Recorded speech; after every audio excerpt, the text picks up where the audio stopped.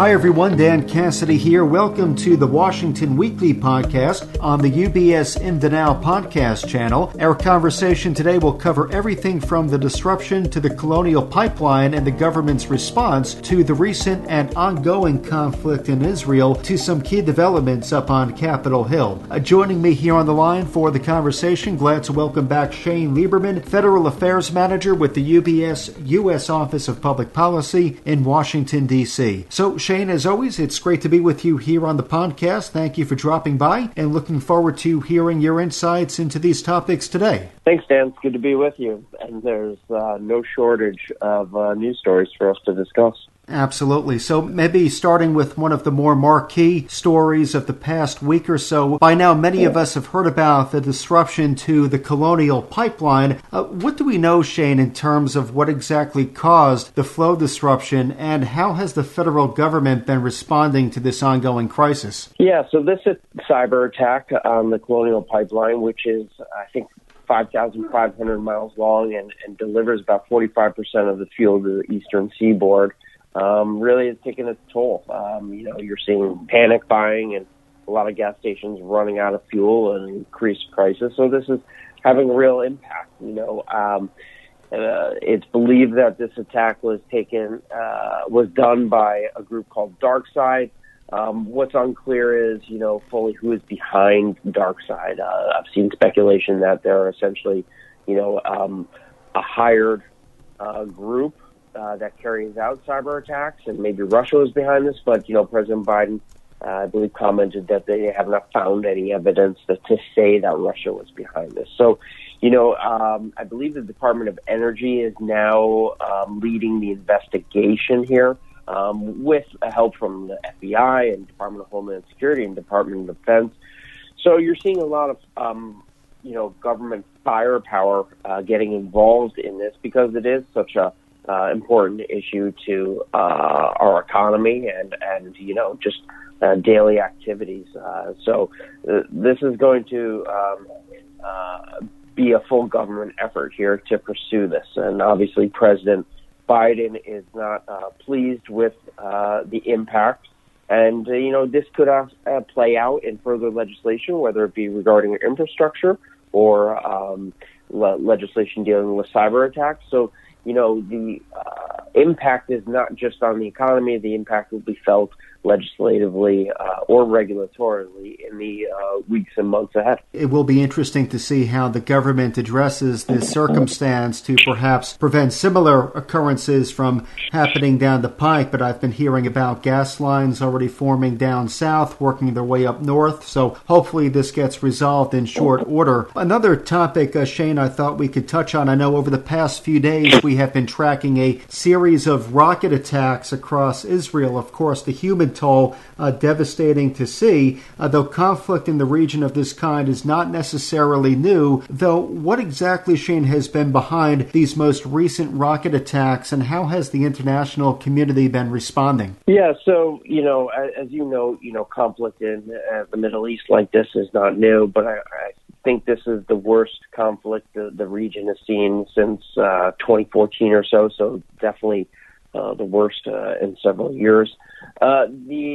This stems from protest over a planned eviction of Palestinian families from their homes, and those protests continued and took on a new life. And you've seen not just a few rocket attacks on Israel from Palestinian territories, but several hundred, somewhere between 500 and 600, possibly more.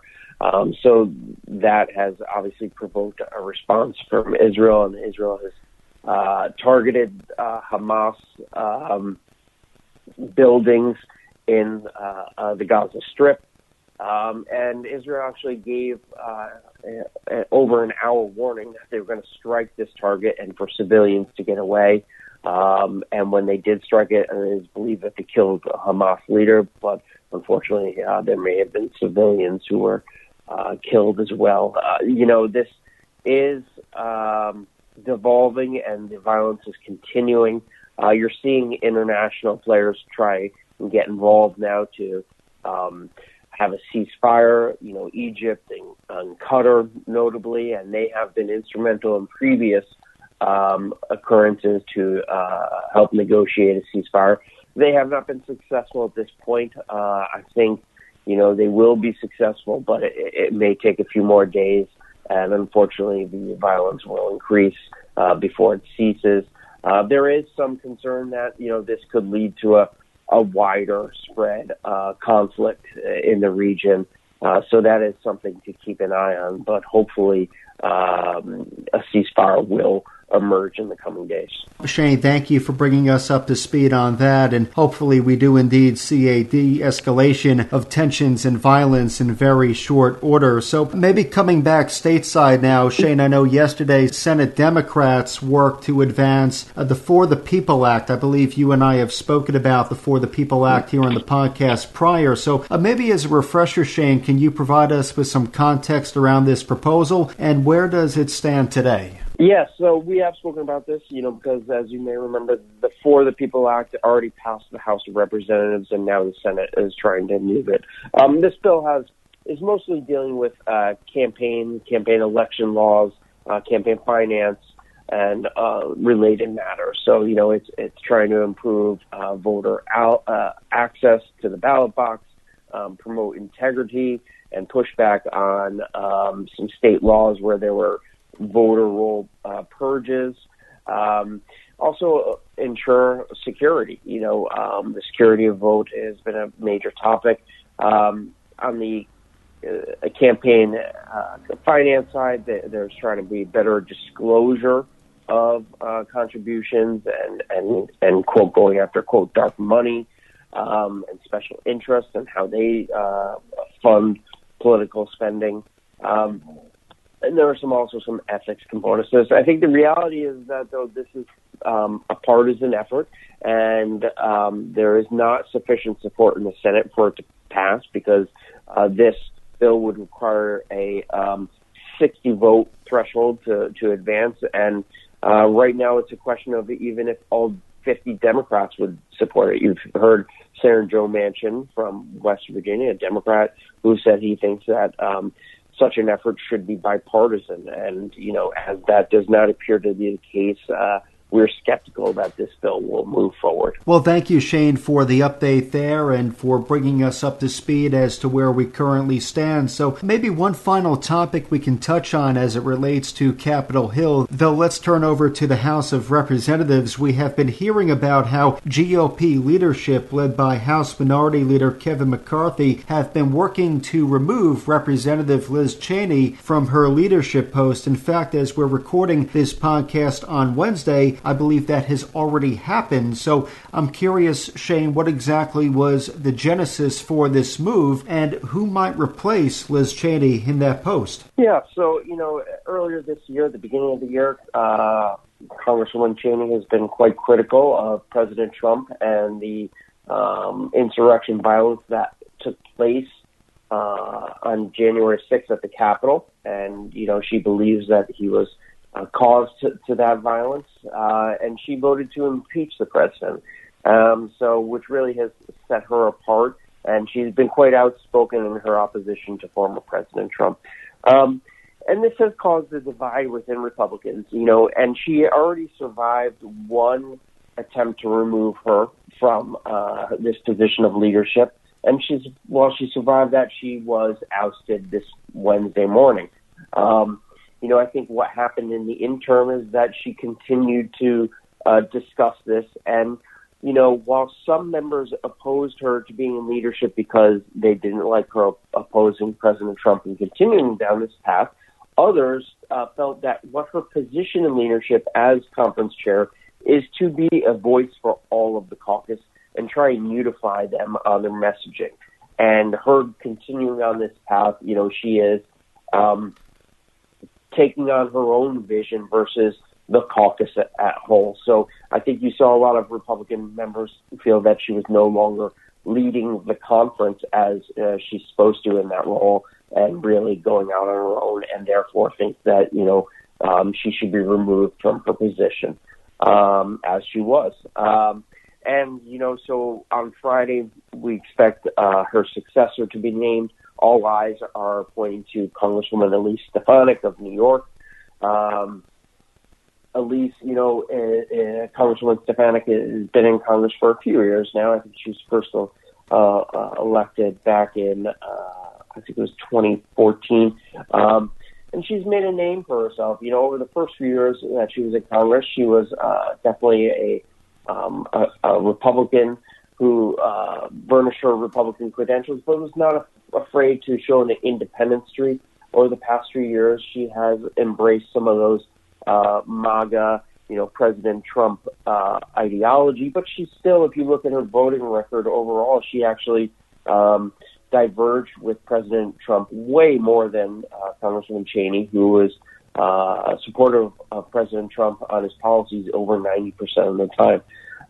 But Congresswoman Stefanik has been an effective communicator these past few years, and that's what the position of conference chair is about. Is you're supposed to be the communicator in chief, if you will, of the conference, and help set the messaging. So I think she's the likely winner to become the new conference chair. There are a few people who are challenging her in the sense that they're unsure of her being the next conference chair, but there are no official challengers trying to run for this position at the same time. Congresswoman Stefanik has also said that she's just going to do this for the next year and a half, and at that point she was going to try and become the lead Republican on the Education and Workforce Committee, and that's her goal, which I think actually helps her case to Republicans somewhat.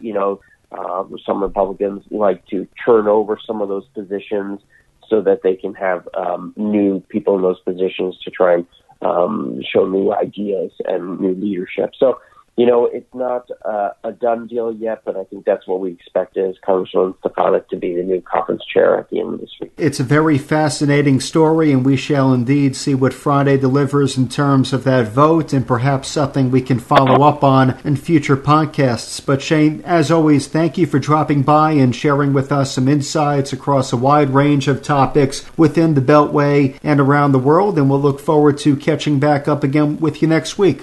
Sounds good, Dan. Thank you, and have yourself a good one. Thank you, Shane. You as well. And again, today we've been joined by Shane Lieberman, Federal Affairs Manager with the UBS U.S. Office of Public Policy in Washington, D.C. So, as a reminder to our clients and listeners, please be sure to reference the latest edition of the Washington Weekly publication, which can be located up on ubs.com/Washington Weekly. For clients of UBS, you can also contact your financial advisor if you would like to receive a copy of the Washington Weekly publication directly. The Washington Weekly podcast is part of the UBS In the Now podcast channel, which is available where podcasts are found, including on iTunes, Spotify, TuneIn, Stitcher, and Pandora. Visit ubs.com/studios to view the entire podcast offering, as well as the new UBS Trending video series. From UBS Studios, I'm Dan Cassidy. Thank you for joining us.